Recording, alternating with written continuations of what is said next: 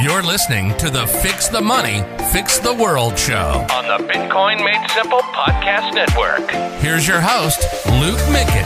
Hello guys, and welcome back to the Fix the Money, Fix the World podcast. This is our first episode launching under the Bitcoin Made Simple podcast network. My name is Luke and I'm your host today, introducing an amazing conversation I just had with the one and the only Greg Foss. Now, for anyone who doesn't know Foss, he didn't really get into his background much in today's chat, but he's got 30 years of experience in the legacy financial markets, trading risk and credit, and he brings an absolute wealth of knowledge to the Bitcoin space. We talked about a bunch of different topics today. We touched on Evergrande, we touched on debt, we touched on why Greg thinks Bitcoin hits $2 million by 2030, and he's done so many different podcasts. I wanted to bring something new to the chat for you guys today, and we looked at a bunch of different charts. So if you guys are listening in on the Apple podcast and you want to look at the charts that we're discussing and talking about in today's interview, this one will be posted over on YouTube. Now, for anyone who's new, thank you so much for watching the show. Feel free to like and subscribe. Corey and I are going to be punching out a lot of new content in the coming weeks. So I really hope you enjoy this one. And before we get into it, I'd love to thank today's sponsor, who is Coinbeast. Do you have any questions about Bitcoin? Personalize your learning and book a one-on-one video call with a Bitcoin pro on Coinbeast Connect. Learn about mining, security, the Lightning Network, DeFi, taxes, and many other topics. It's really easy. Choose your topic and pro, select a date when you're available, and bring your questions to the meeting room. Book your first call today by going to Coinbeast.com and clicking on the Connect tab. Be prepared for the financial revolution and get the knowledge you need. So firstly, guys, I have the absolute pleasure of having Greg Foss on the Bitcoin Made Simple podcast and the Fix the Money, Fix the World podcast. Firstly, Greg, you are in high demand of late. I have seen you, I think you've done probably the most podcasts in the Bitcoin space that I've seen anyone else do. So firstly, Greg, how do you have the time for them all? So it's great to be here. This is funny, right?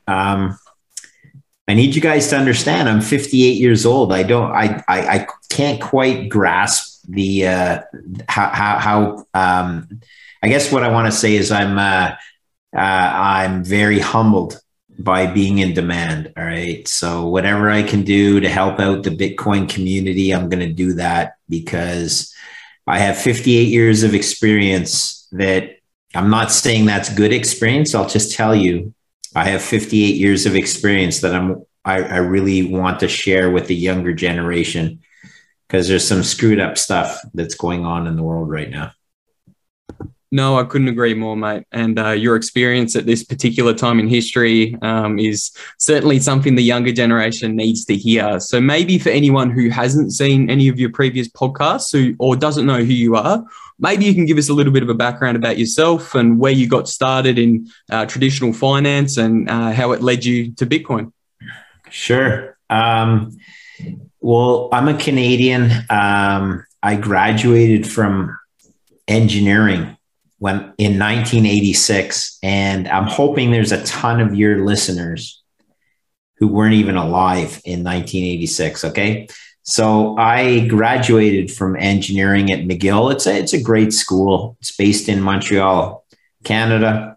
And that's my hometown, by the way. And I went to McGill for 4 years in engineering, but honestly, I knew I didn't want to be an engineer.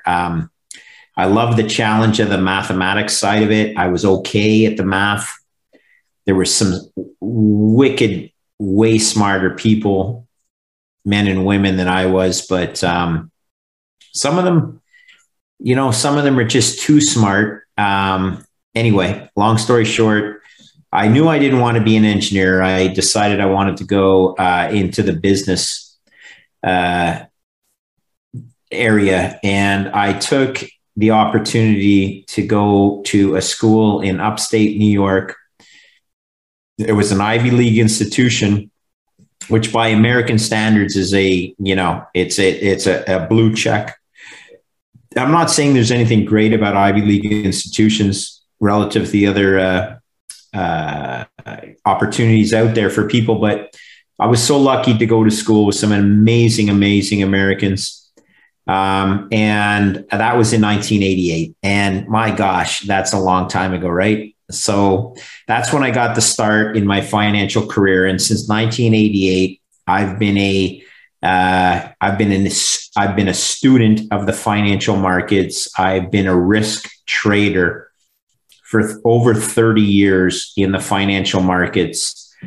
And I'd love to share my story, but I don't want to dominate your podcast. So that's where I am. 30, let's do some math here. Over 30 years ago, 33 years ago, I graduated from school forever, and I started in the financial markets. And I've seen some crises, and they keep getting bigger. Financial market crises continue to get bigger. And maybe it's time for guys like me to shout out the reality of the world that, hey, there's a pattern here, and the pattern is governments continue to kick the can down the road, and we need to call them out. And so that's what I'm trying to do.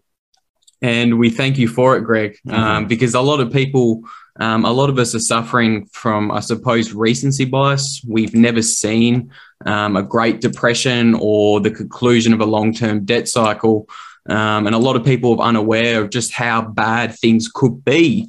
And you always say, a lot of the Bitcoiners always say, it is mathematically impossible that the fiat Ponzi continues. And I love all those quotes you dropped in your paper. It's amazing. But for me personally, I heard you run through the math of how the global debt is impossible to pay back a few times on the podcast. And I was like, oh, yeah, no, that makes sense. That's right. That's about right. But it wasn't until I actually visualized the math and had a look at it that it really clicked, and I had like a kind of epiphany. So for anyone listening on the podcast, for this certain section of the episode, tune into the YouTube, because we're looking at an equation that Greg has, I suppose, pioneered or made, I suppose, Greg. You were the first person I heard talk about how it is impossible for us to actually outgrow a debt to GDP ratio of 4 to 1, 400%. So maybe just talk us through the two equations we have up on screen for the listeners. Wow. So Luke, how about I throw this back in your camp? I'm going to estimate that you are what, like, don't let me insult you, but what? Go on, do it. 24? Are you 24? You actually nailed it. Hit the nail on the head. Okay, buddy. Look, I'm so impressed that you're even doing this mathematics. There's nothing more than grade 11 math in this. I don't need to walk anybody through this. You've laid it out beautifully. Very simply, if you bring a physics analysis to this, it is impossible for global growth to escape the debt spiral. You can never achieve escape velocity. Okay. The second derivative, which is acceleration of the debt spiral. And I don't want to get too granular with you guys, but maybe this is a chance for you to understand your 11th grade physics as to what it all means. Like, what does this mean? Very simply, ladies and gentlemen, this means that we have passed the point of no return. You cannot escape the debt spiral. The debt will grow organically. The coupon on the debt is growing faster than the GDP has potential to grow. And you lay it out nicely in these screens.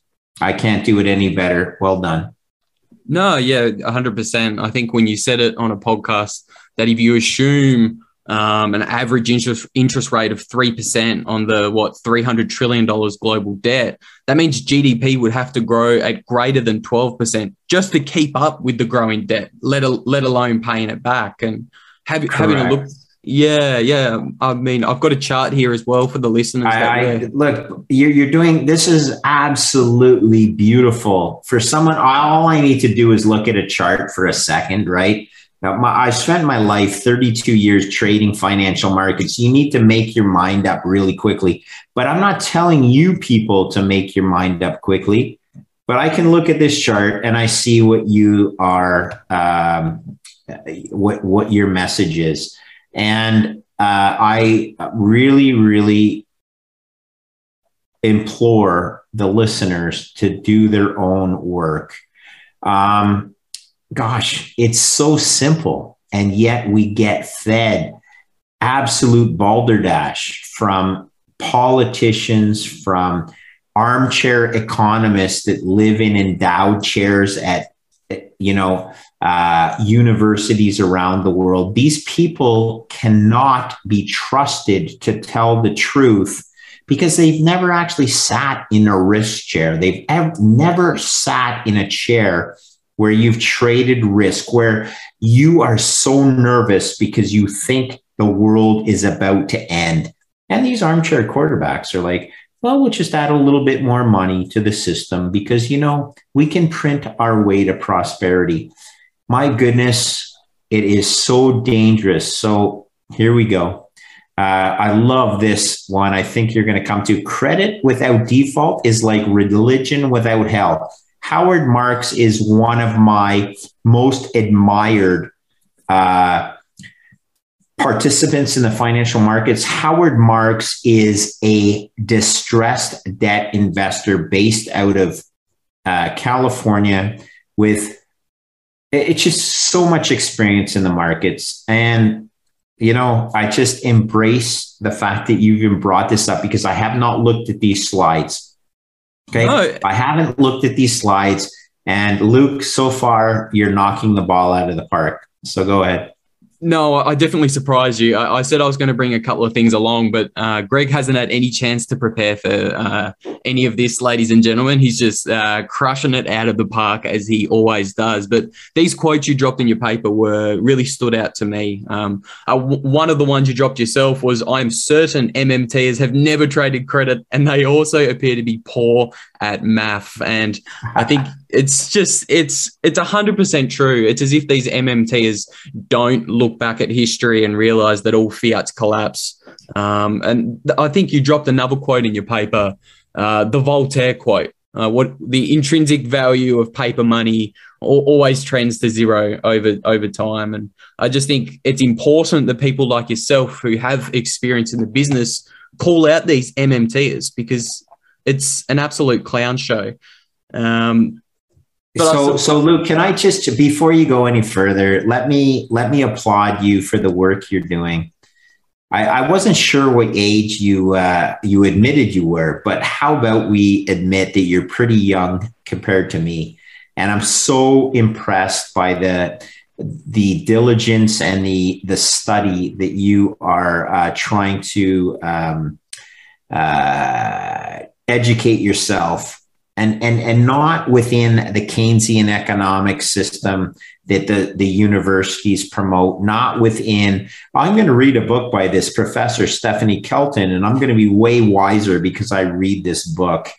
My goodness, I'm so sad to say that just because you get your name on a novel or on a publication does not mean you know what you're talking about. That lady has never once in her life actually put her, how would we say it? She's never put her own intellectual capital and actual financial capital on the line to trade in a market. And I'm afraid I call that out. That is absolute armchair economics, and it's very dangerous for our children. And I'm disgusted by the fact that she has an audience that believes they know what they're talking, that believes that they know what she is talking about.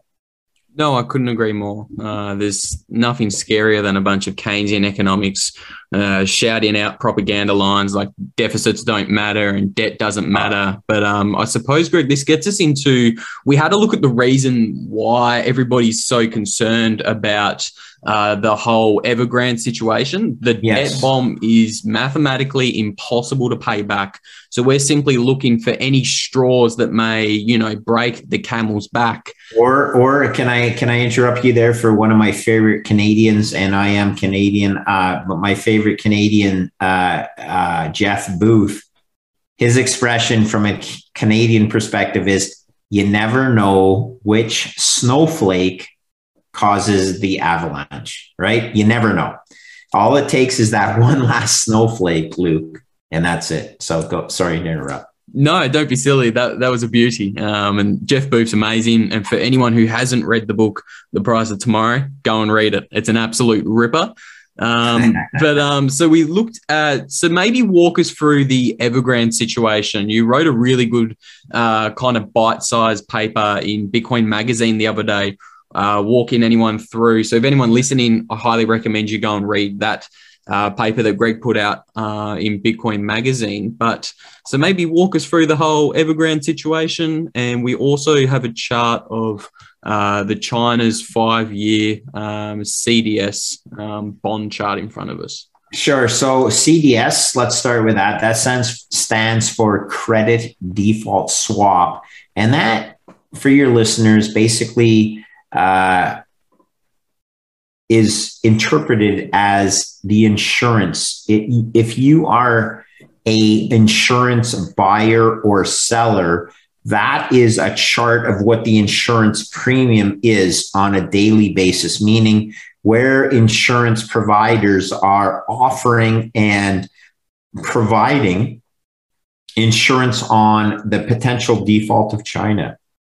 Think of it as an open market calculation of what the risk of China defaulting is over the next X number of years. You can purchase this contract for 5 years, but think of it as a calculation. Okay, I purchased it for 5 years, but I'm looking out, more than 5 years.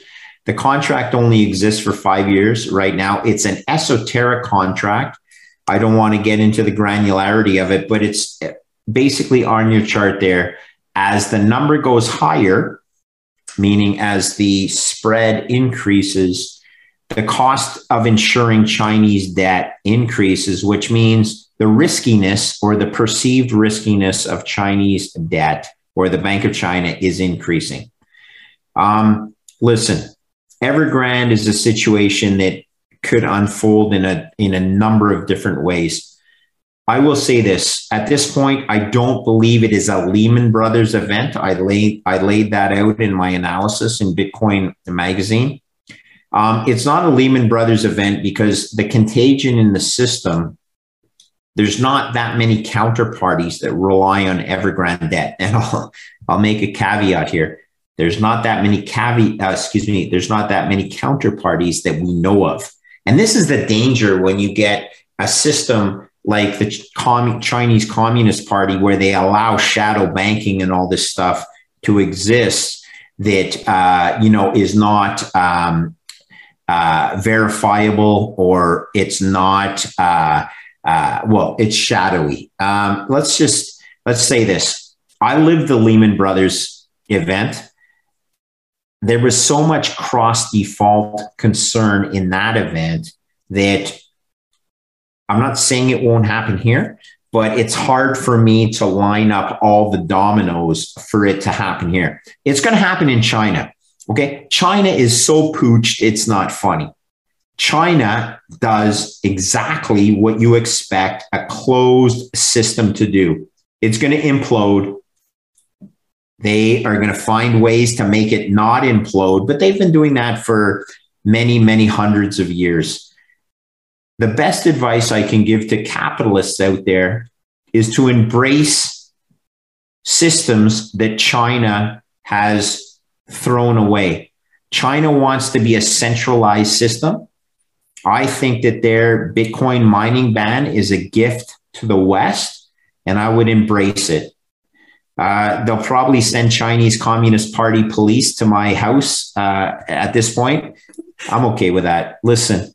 The funny thing is, over hundreds and thousands of years, capitalism works and communism doesn't.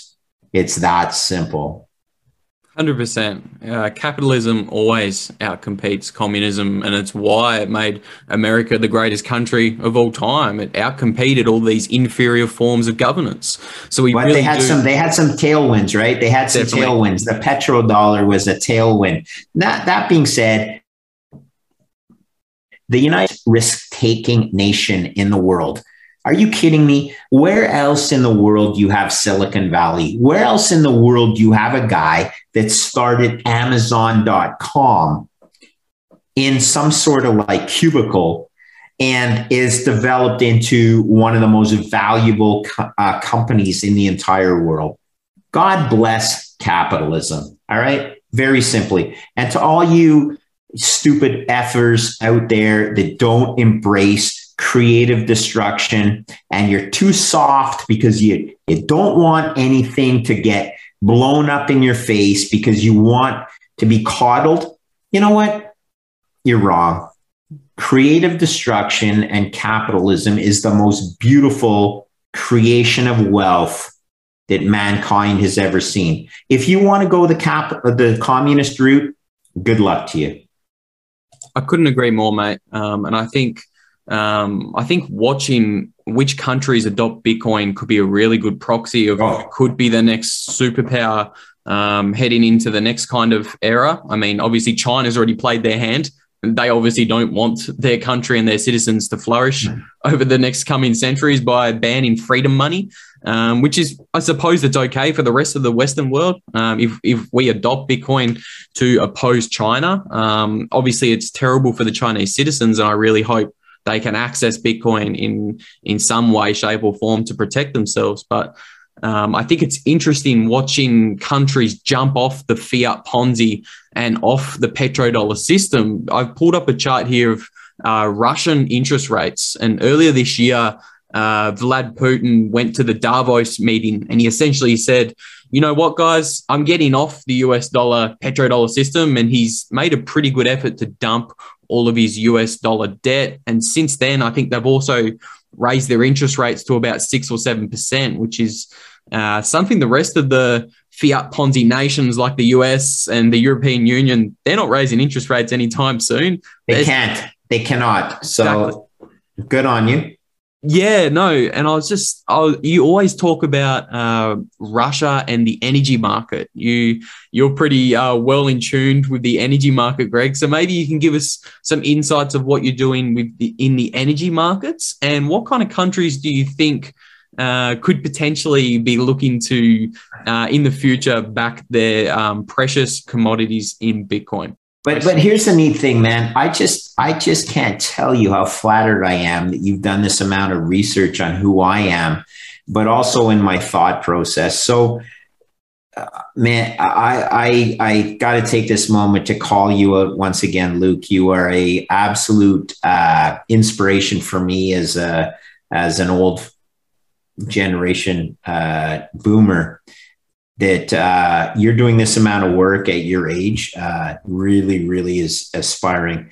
So no, okay. It's the other way around, mate. You're the inspiration to us. We actually get to learn from people who've been in the trenches. But at least you're taking the time to do it, and that's what I'm trying to say, right? So here's what I know: Validus Power in Canada is absolutely one of the most exciting projects I've ever been involved in. Why is that? Basically because Bitcoin miners are the marginal consumers of energy in the world. And as a marginal consumer of energy, you basically set if you remember your economics and, you know, all those little graphs and everything like that, you set price for all the consumers. And that's very valuable because I believe that Bitcoin can actually make the energy grid so much more efficient. It can actually green the environment. You get all these fudsters and these intellectually lazy people that are saying, oh my gosh, Bitcoin's using more energy than small countries in the world. And it's no disrespect to the small countries of the world, but come on, Bitcoin's more important than a lot of these small countries in the world. And I'll just tell you that from an energy perspective and from an engineer, this is so exciting because you can use wasted energy resources, which exist almost double the amount of energy that the world consumes. So twice as much energy as the world consumes. One half of it is wasted and one half of it the world consumes. Gosh, I just, as a guy that, values efficacy and efficiencies, it's disgraceful that we are just flaring some hydrocarbons or letting turbines on a reservoir, hydroelectric dam turn without using the power that's generated by the first law of thermodynamics, the rule of conservation of energy. So it's an education process, Luke, and Validus Power is on the cusp of that. And I don't want to get too much into why I think that we're doing great things to help the world, because we're just one of a very small amount of companies that are doing or pursue a similar goal. The bigger picture, very simply, you brought up Vlad Putin. Wow. The world is in a friendly place. And if I'm Vlad Putin and I'm selling valuable natural resources for US dollar fiat, I better question myself. I'm selling a store of energy for a guaranteed, in return, you get a fiat payment guaranteed to debase. How does that work? That's a pretty silly trade, isn't it? You're selling something that is over time and space, which is in the ground, natural resource energy. You're going to sell that for fiat dollars, which are guaranteed to debase.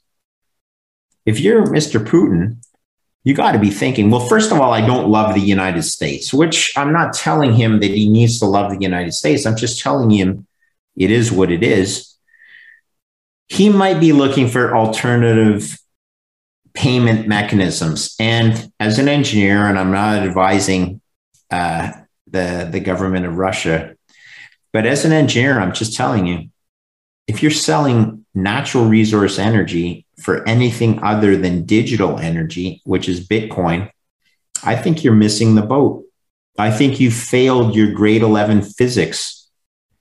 First law of thermodynamics, the rule of conservation of energy. And if Putin's going to do it, I'm going to tell you that all other marginal producers of energy in the world, which are not in the OPEC, what will we call them? The OPEC, well, we'll just call them, they're not in OPEC. I would think they might be thinking wisely to ask for their payments in Bitcoin. Again, you can sell natural resource energy and put it into digital energy that it will accrete value over time and space. You put it into fiat money and you're guaranteed to lose. That's not an engineering solution. That's a solution for idiots. I couldn't agree more, mate.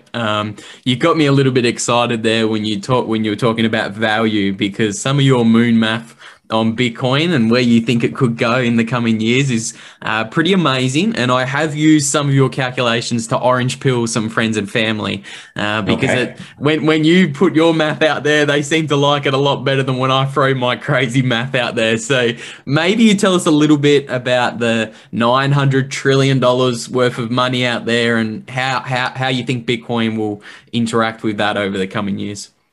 Man, oh man. Your parents should be very proud of the intellectual curiosity that they have brought up in a young man like yourself. All right. So thank you for asking the question. I'm pretty simple. I've traded risk markets for over 30 years. And I try and break things down really simply because it's important to get it simply in your mind, but it's important to sell it on that basis to people who may invest money in my my thought process. Now, I don't do that anymore. I retired from the money management business over 5 years ago. I'm happy that I retired, but my brain still works in the same way. So I try and break things down pretty simply. I try and break it down to ways that 90% of the world can understand. And so you asked me to break out my Bitcoin target price. And I think, right? So here's what we're going to start with. The total addressable market for Bitcoin, in my opinion, but backed up by statistics from places like the Institute of International Finance, is what is the total value of all assets, financial assets in the world today measured in US dollars. So it doesn't matter if you have real estate in Sweden, if you have bonds in China, you convert that all to US dollar equivalents, and you come out with a total addressable market, of which I calculated using statistics from the Institute of International Finance of right around $900 trillion. And it's almost laughable that I spew that number as if it doesn't matter, but I'll get back to that. So let's assume that number is right. 900 trillion US dollars, which is real estate, it's bonds, it's equities, it's commodities, it's currencies, it's stores of value or perceived stores of value that represent what the total asset size of the market is in the world. So I take the other side of the coin and I say, what if our argument about Bitcoin becoming the world reserve asset, because energy is priced in Bitcoin, what is the potential of Bitcoin to not attack, but basically to gain market share of that $900 trillion global asset pie? And I start with a pretty small number. I'm like, well, how about Foss? How about if you start with 5% of that whole asset pie? And I say, yeah, 5% is pretty low, but let's see what that number dictates as a value of Bitcoin. And let's run through the math really quickly.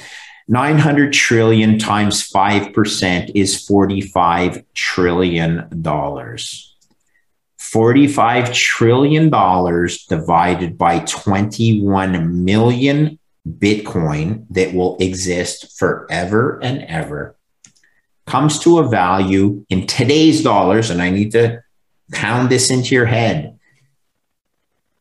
In today's dollars, Luke, of over $2 million of Bitcoin. And I'm like, golly, this is the best asymmetric trade opportunity I have ever seen in my life as a risk manager. And I'm not guaranteeing you, you need to understand, I'm not guaranteeing you that this is going to be the outcome, but I'm telling you, the potential for this to be the outcome is so exciting to me that I advocate everybody needs some exposure to this potential outcome. Is that fair? That's very fair. I think that's more than fair. I think in your paper you say it's riskier if you don't hold any Bitcoin than if you're what, 50 or 100% all in Bitcoin, because no, let's not go that far. I go to a number. If you own 0 Bitcoin, you're more at risk than if you have a proper portfolio allocation. And I don't advocate going to the other extreme. Okay. Mm-hmm. And I'll be very honest with the listeners here. My Bitcoin exposure is probably around 30%, and I don't calculate it on a daily basis, and it doesn't keep me up on a nightly basis. I'll just tell you that the way I allocate my risk silos, I'm comfortable with up to 30% of Bitcoin in my net worth. Please don't jump to 30% without doing your homework. But I will tell you this, blindly, I'm going to tell you this. If you own 0 Bitcoin, you're more at risk than if you own a proper allocation to Bitcoin according to your risk profile. Does that mean 3% Bitcoin? Does that mean 33% Bitcoin? I doubt it means 33, but I promise you it means at least 3% Bitcoin. And what happens is people, Luke, they put 3% of their net worth in Bitcoin, and it's like they forget what the other 97% of their portfolio is doing, right? It's like, oh my God, I just invested in this thing. It can go up and down. It's like, it can be banned. It can be everything. Will you guys fuck off? Okay. This is about allocating risk across an entire portfolio. And if you can't turn off that little switch because you're looking at 3% of your portfolio, you shouldn't be managing your own money.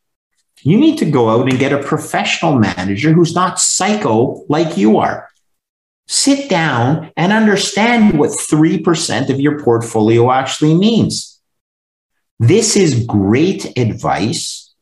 If you're not smart enough to do it, please do it for your children.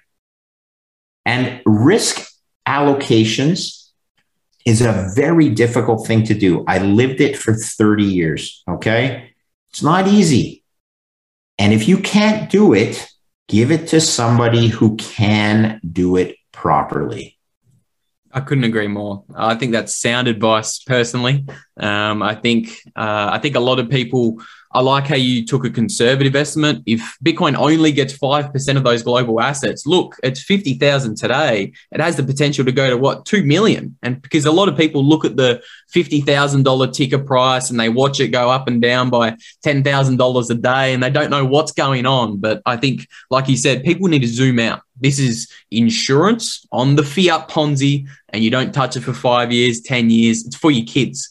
Like, I've got my Bitcoin stack, 80% of it. Like, I'm goddamn 24. I don't even have a missus, let alone you're kids. Allowed to, because you don't have kids, right? Like, this is all good. Like, if you blow up, that's fine. Yeah. You're not ruining anyone else's life. You're allowed to blow up. And plenty of young, smart kids blow up before they make it rich. That being said, I'm telling you, this is not a blow up trade. This is the reverse. This is the ability to buy something now. It's actually cheaper today. And I've been in it for 5 years. It's cheaper today on a risk adjusted basis than when I got involved in Bitcoin 5 years ago. I don't need to discuss the price. I'm just going to tell you, from a risk versus return potential, Bitcoin offers better upside potential on a probability weighted basis today than it did 5 years ago. Don't look in the rearview mirror. Understand what's going on in the world today. Understand that we have these knuckleheads in Congress and the Senate in the US that are playing, default poker as if they understand what the repercussions would be. This is absolute insanity. And I don't want to bring my children up in a world that is hostage to these armchair quarterbacks and these hubris-filled politicians that have no idea what's going on in true risk markets. I couldn't agree more, mate. Bitcoin's for the kids, and thank God we've got it for our future and our kids' future. I think a big reason why Bitcoin has been significantly de-risked over the past 3, 4, and 5 years is because of the actors coming into the Bitcoin space at the moment. I mean, we're watching nation states stack Bitcoin. Wow. We're watching publicly traded companies are stacking Bitcoin on their balance sheet because they don't want to hold the melting fiat. I mean, that's amazing. And I think in your paper, you were talking about there could be a potential Minsky moment for Bitcoin in its distant future. There could be a moment where it suddenly becomes a safe haven asset. I'm just wondering, Greg, how do you see that playing out over the maybe the next 5 or 10 years? Do you think it's a gradual process of it going up to 2 million? Or do you think maybe, you know, a sell-off occurs and... Oh gosh, I don't know. And one thing that markets will do to you in the short term is it will make you look like an idiot. Okay. So I'll give a price target without a time frame, or I'll give a time frame without a price target. So how about this? My time frame without a price target is over time, Bitcoin will go up. And that doesn't mean it can't go down in the interim. And if you're overthinking this because you have 3% of your portfolio in something that can go up and down meaningfully, do the math. What if 3% goes down by 20%? Oh my goodness, my portfolio lost 0.6 of 1%. Please, people, understand the mathematics. So the point is this: I'll give you a time without a target, or, you know, a trend without a target, or I'll give you a target without a time. So 2 million is my target. It's going to happen within my lifetime, but if it's not within my lifetime, it'll happen within my kid's lifetime. Is that fair? I think that's very fair. Because I'm trying to pass along the value of my work and time and energy that I expended in markets. I expended it working physical labor, everything that, is measured in units of energy. I want to pass that to my children in the most efficient way possible. And Bitcoin is that medium for me. There's lots of non-engineers out there. You know, I'll tell you, mathematics runs the world. Very simply, mathematics is the base layer of language, and Bitcoin is the purest way of transferring energy and time to my children. Don't have all of my wealth in Bitcoin. I could be wrong, but I feel pretty good about my bet right now. That's all I'm asking people to understand: the probability distribution. Don't listen to these idiots like Michael Burry who try to change the market, or trade the market. Don't listen to Peter Schiff. Don't, for God's sakes, listen to Steve Hanke, a conflicted senior citizen. And if you listen to Charlie Munger and Warren Buffett, you know, have fun driving your tractor to work. Warren Buffett and Charlie Munger are very valuable contributors to financial markets 20 years ago. It's over, guys. Stop trying to be predictors of the future. You're pathetic at it. And also, you're giving horrible advice to the future generations of our world, and that's where it lives, right? It lives with you, Luke. It lives with young kids like Dylan LeClaire and Will Clement, Jack Mallers. My God, I could make the best political party in the world out of a group of 24 to 30-year-olds, and I'd be so happy to endorse that political party. I couldn't agree more. I think a lot of these older fellas just don't understand technology, like your mate Peter Schiff and what's his name, Munger and Buffett. They missed the best performing stocks over the past 10 or 20 years, ladies and gentlemen. They didn't buy Apple. They didn't buy Google. Schiff's fund, Euro Pacific Capital, underperformed the S&P 500 for the past 20 years. And just because he called the 2008 global financial crisis, everybody treats his word as gospel. I think, definitely. So this is not to disparage those people. They have an opinion. Opinions are valuable. What you need to understand, though, is intellectual laziness is the crime. It's not a crime to have an opinion.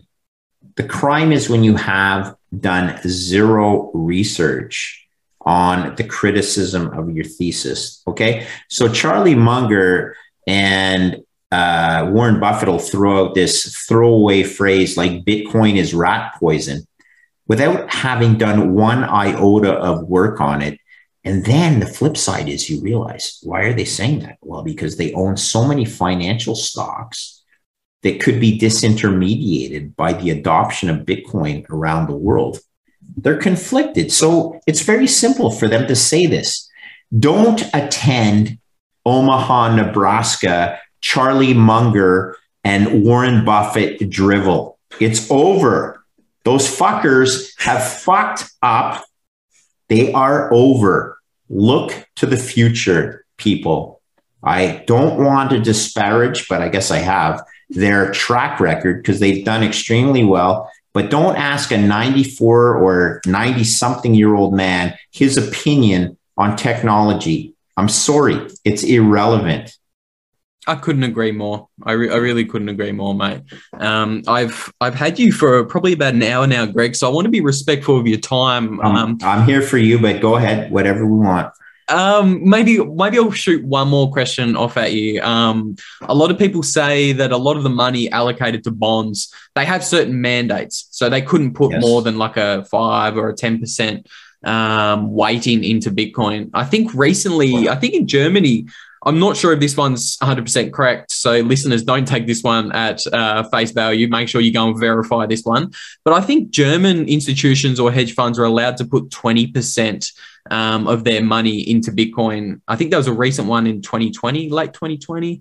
How do you see this evolving into the future? Do you think there'll always be mandates on banks and money managers where they can only put 5 or 10% into Bitcoin? Or do you see that maybe as number goes up, do you expect that maybe they'll be able to allocate a little bit more? Yeah, so interesting question. So let's start with how investment mandates are created to begin with in these big funds. They're created with a rear view mirror. A lot of these mandates were created when interest rates were double digit in the United States. So it's pretty easy to allocate 40% of your portfolio or your risk assets to bonds when bonds have a contractual return of, let's say, 8 to 10%. And when I started trading, Luke, in 1988, that's exactly what the quintessential risk-free rate in the United States was. US Treasury 10-year rate was double digits. Okay, fast forward to today. It's 1.5%. I can guarantee you, and I need people to look me in the eye here, I can guarantee you with a 100% mathematical certainty, your 10-year return on a 10-year US Treasury without default, so let's assume the catastrophic event does not happen, that the US Treasury is still able to pay off their debts in 10 years, your 10-year return will be 1.5% per annum, because that's only mathematics. And all these bond managers out there will say, well, I can trade the market and I'm a guru. You can't. The market is the summation of all the people that participate in it. Your total market return without default will be 1.5% per annum over the next 10 years. That ain't 10%, people. That's 1.5%. And if you have a targeted return in your pension fund of 8% per annum, well, you're starting way behind the finish line because your bond allocation ain't gonna live up to its expectations on a historical basis. That's, again, only math. I can run through that math 6 ways till Sunday. I've lived it for 32 years. Every single bond allocation out there today is foolish allocations, whether it's high yield, whether it's negative yielding European bonds. Have you ever heard of something so retarded in your whole lives as negative yielding European bonds? Yet there's like $19 trillion allocated to that asset class. As a human being, I'm embarrassed for your stupidity. I'm truly embarrassed for your stupidity for not understanding how financial markets work. But enough of this. I'm getting I'm actually not getting that much hate mail. I'm actually worried though that my children are going to think I'm just an old codger. I am trying to promote the positive in this whole thing. The positive is you need to find other asset classes, and bonds are not it. Okay. Bonds are a has-been. Bonds are a fiat contract that are programmed to debase even before your silly little 1.5% per annum return on the coupon. You're going to lose 10% per year. How about this? 8% per year on the debasement of the currency. Fellas and ladies and gentlemen, please start studying your bond math. It's really embarrassing. It is. Sorry to cut you off, but that's something I completely forgot to bring up. It was on the docket. Transitory inflation. Well, transitory. Absolutely wild. Your bonds are paying you 1%. Your bonds in Europe, what are they paying you? Zero? Negative. Negative returns. Yeah. That's absolutely wild. Well, Luke, at least you understand the math. And here's what it comes down to, right? These are all returns before you consider the debasement of the currency. So it's highly likely if you lend the U.S. Treasury money for 10 years, you will receive your 1.5% annually over a 10-year, which, doing a straight line mathematics, that means you get 15%. In coupons, not including compounding, you get 1.5% times 10 years is 15%.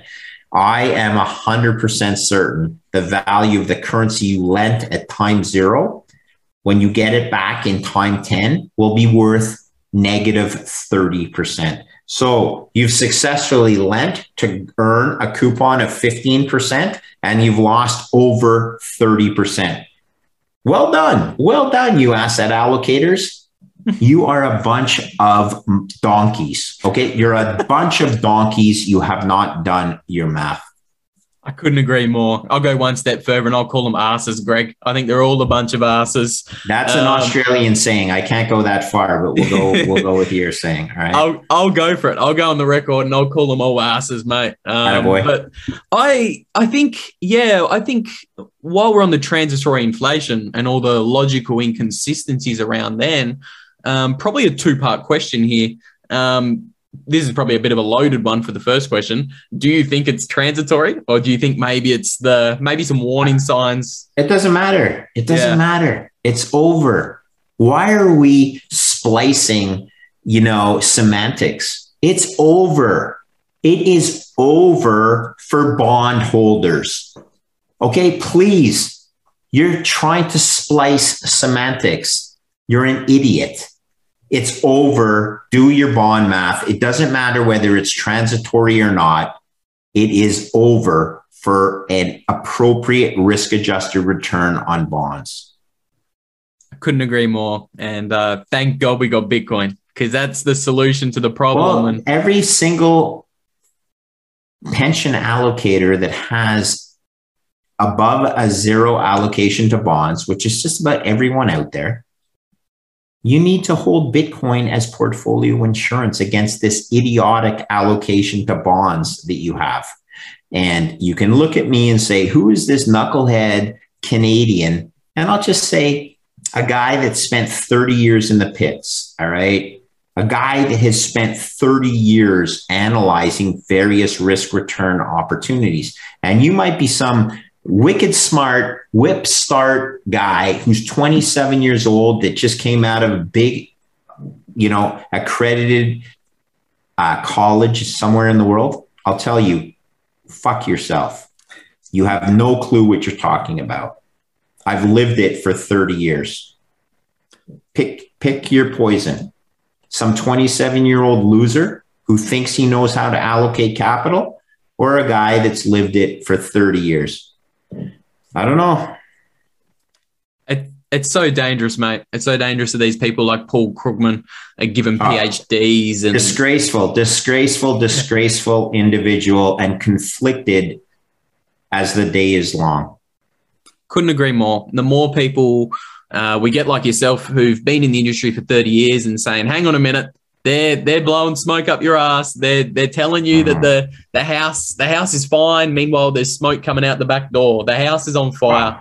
Fiat's blown up, and thank God we've got Bitcoin now. Greg, I suppose I'll give you a chance to have give the viewers any kind of final comments, final takeaways, or maybe some big picture advice. Don't overthink stuff, you guys. Do not overthink stuff, okay? I will just say that when you know you have heart problems and you go to a heart surgeon, you do not tell them how to operate on your heart. When you have a problem with legal, you go to a lawyer and you do not tell them how to lawyer up your solution. That's why you put your money with experts. And what I'm trying to do here is tell people, based on my experience and somewhat of an expertise, that you're being fed bad advice. It's like being fed bad advice on your heart surgery, and you think you're a better heart surgeon than your doctor. You're not. Stop, people. Put the expertise in the hands of people that know how to manage risk. I'm afraid you may think you're smart, but you're not a heart surgeon, with all due respect to the heart surgeons out there, and you're not a lawyer. You need to understand that expertise is developed over time. Don't try and pretend you can be an F1 Formula race driver and you've never driven a Honda Civic, okay? You people who have been given money because the government is giving you guys money, you're not expert investors. Don't fuck around. Give it to people who understand how to manage risk. And if you don't understand how to manage risk, you're going to lose all your money that the government just gifted you. Okay? This is not a solution where you try and print your way to prosperity and you're smarter than the heart surgeons in the room. I promise you're not.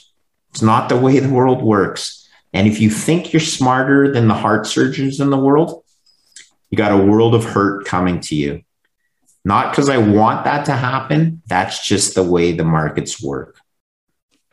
Well, that's right. I mean, fiat currencies have blown up over 700 times in history. Many countries have tried to print their way to prosperity. Yeah. And I think it's very sound advice, Greg, that people need to really start looking at history, saying, hang on a minute, just because I've lived 50 years in the fiat Ponzi and it hasn't blown up yet, doesn't mean it won't blow up. Oh, it's blowing up in other places besides our privileged world, right? This is the problem. A lot of the people listening to your podcast right now live in G7 nations that have never experienced the pain that it comes with a fiat currency blowing up. But how about we talk to those other 150 nations that are not G7, but they have a fiat currency who have experienced some level of pain.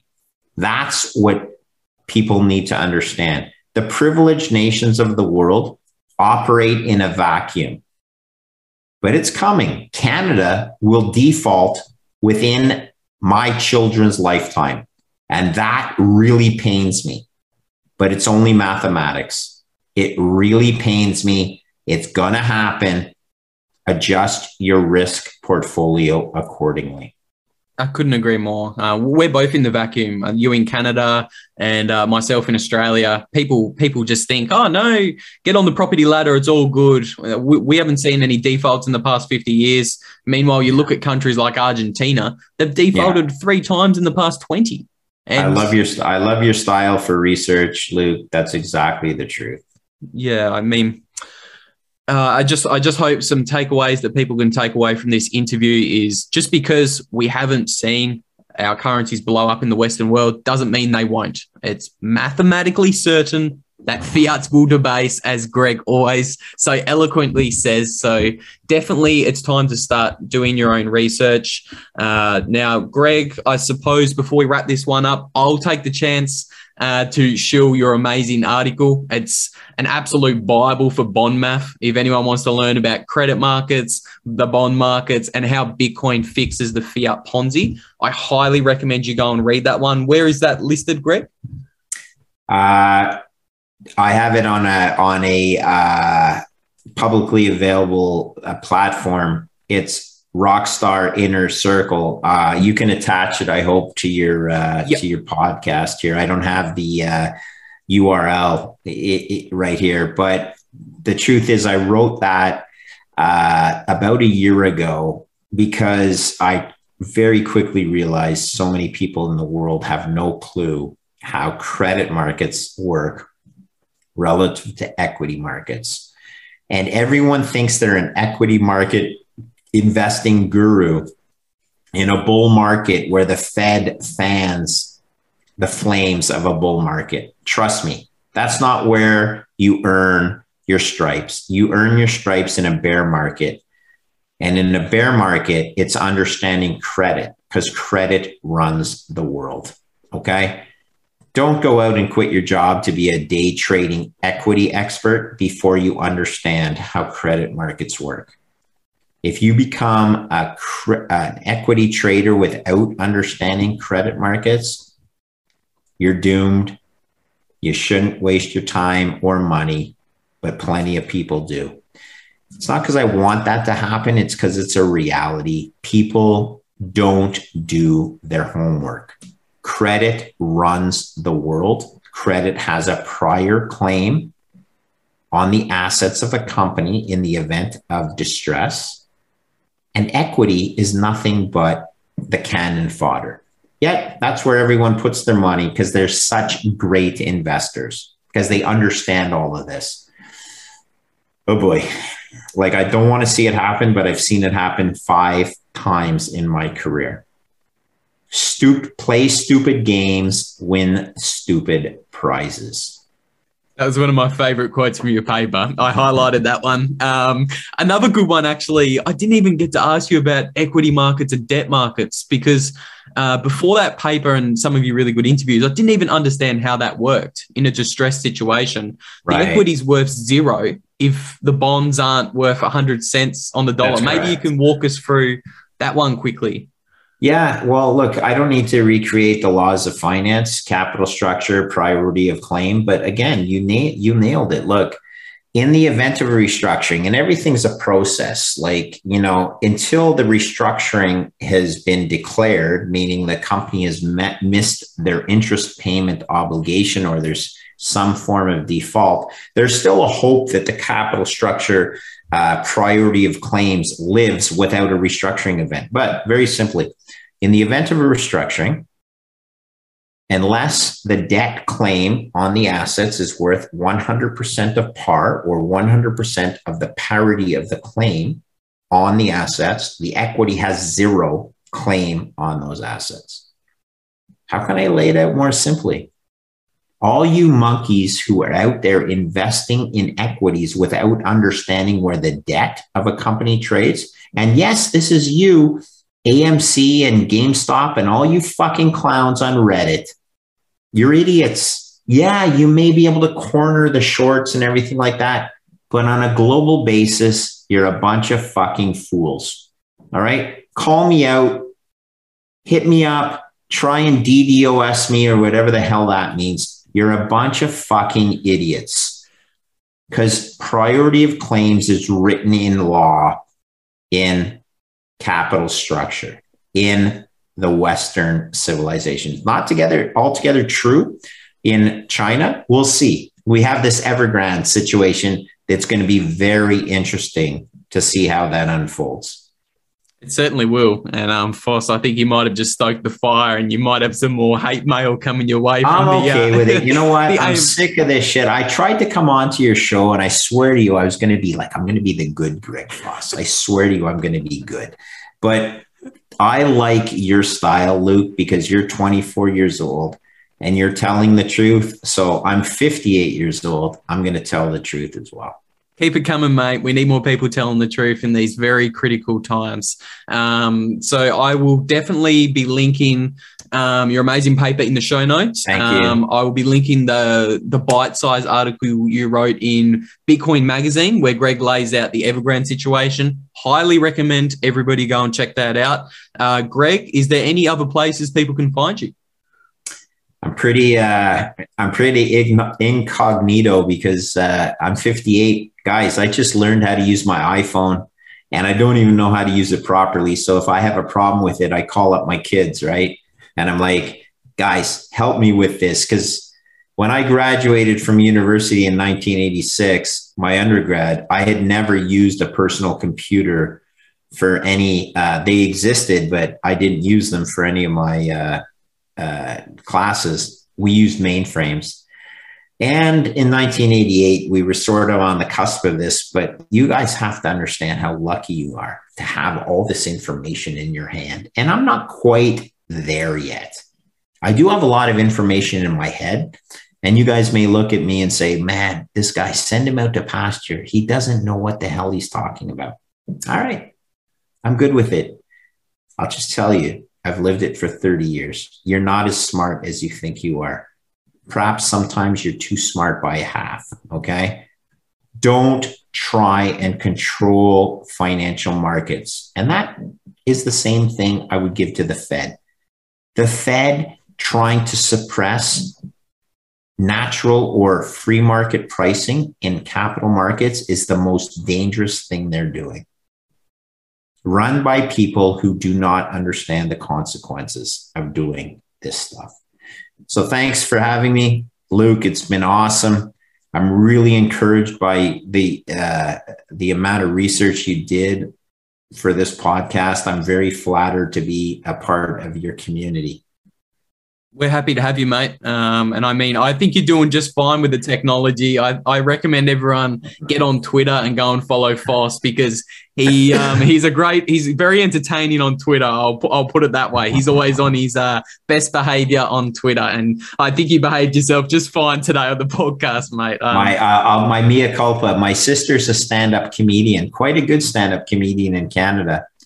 And to the point where I'm trying to compete with her on that basis. I chuckle. I'd never compete with her, but she has a lot of guts. Getting up on stage and being funny in front of a not all together or always embracing crowd takes a lot of guts. So I'm not trying to be funny on Twitter. I'm trying to tell the truth. And I really admire what you're doing with your podcast as well. So keep up the good work, man. No, I appreciate it, mate. And I think that certainly makes some more sense. That's the first time I've heard you talk about your sister being a comedian. Some of the one-liners you shoot off about Steve Hanke the Squid and Justin Trudeau failing maths. I think it's certainly funny. You know what? That's all. That's me. But let's focus on the bigger picture. And thanks again. Look, please, listeners, do your homework. It's not about me. It's about my kids. It's not about you. It's about your kids. All right. This is not a drill. This is extremely serious. And we have the inmates running the asylum in a lot of cases here. Very sad. Please remember that it's only mathematics. There's one solution, and that's Bitcoin. I love it. Thank you very much for coming on, Greg. I've thoroughly enjoyed it. It's been my pleasure, Luke. I look forward to our next chance to talk. Lovely. Thank you, mate. See you guys. Have a great night. Thank you, everyone.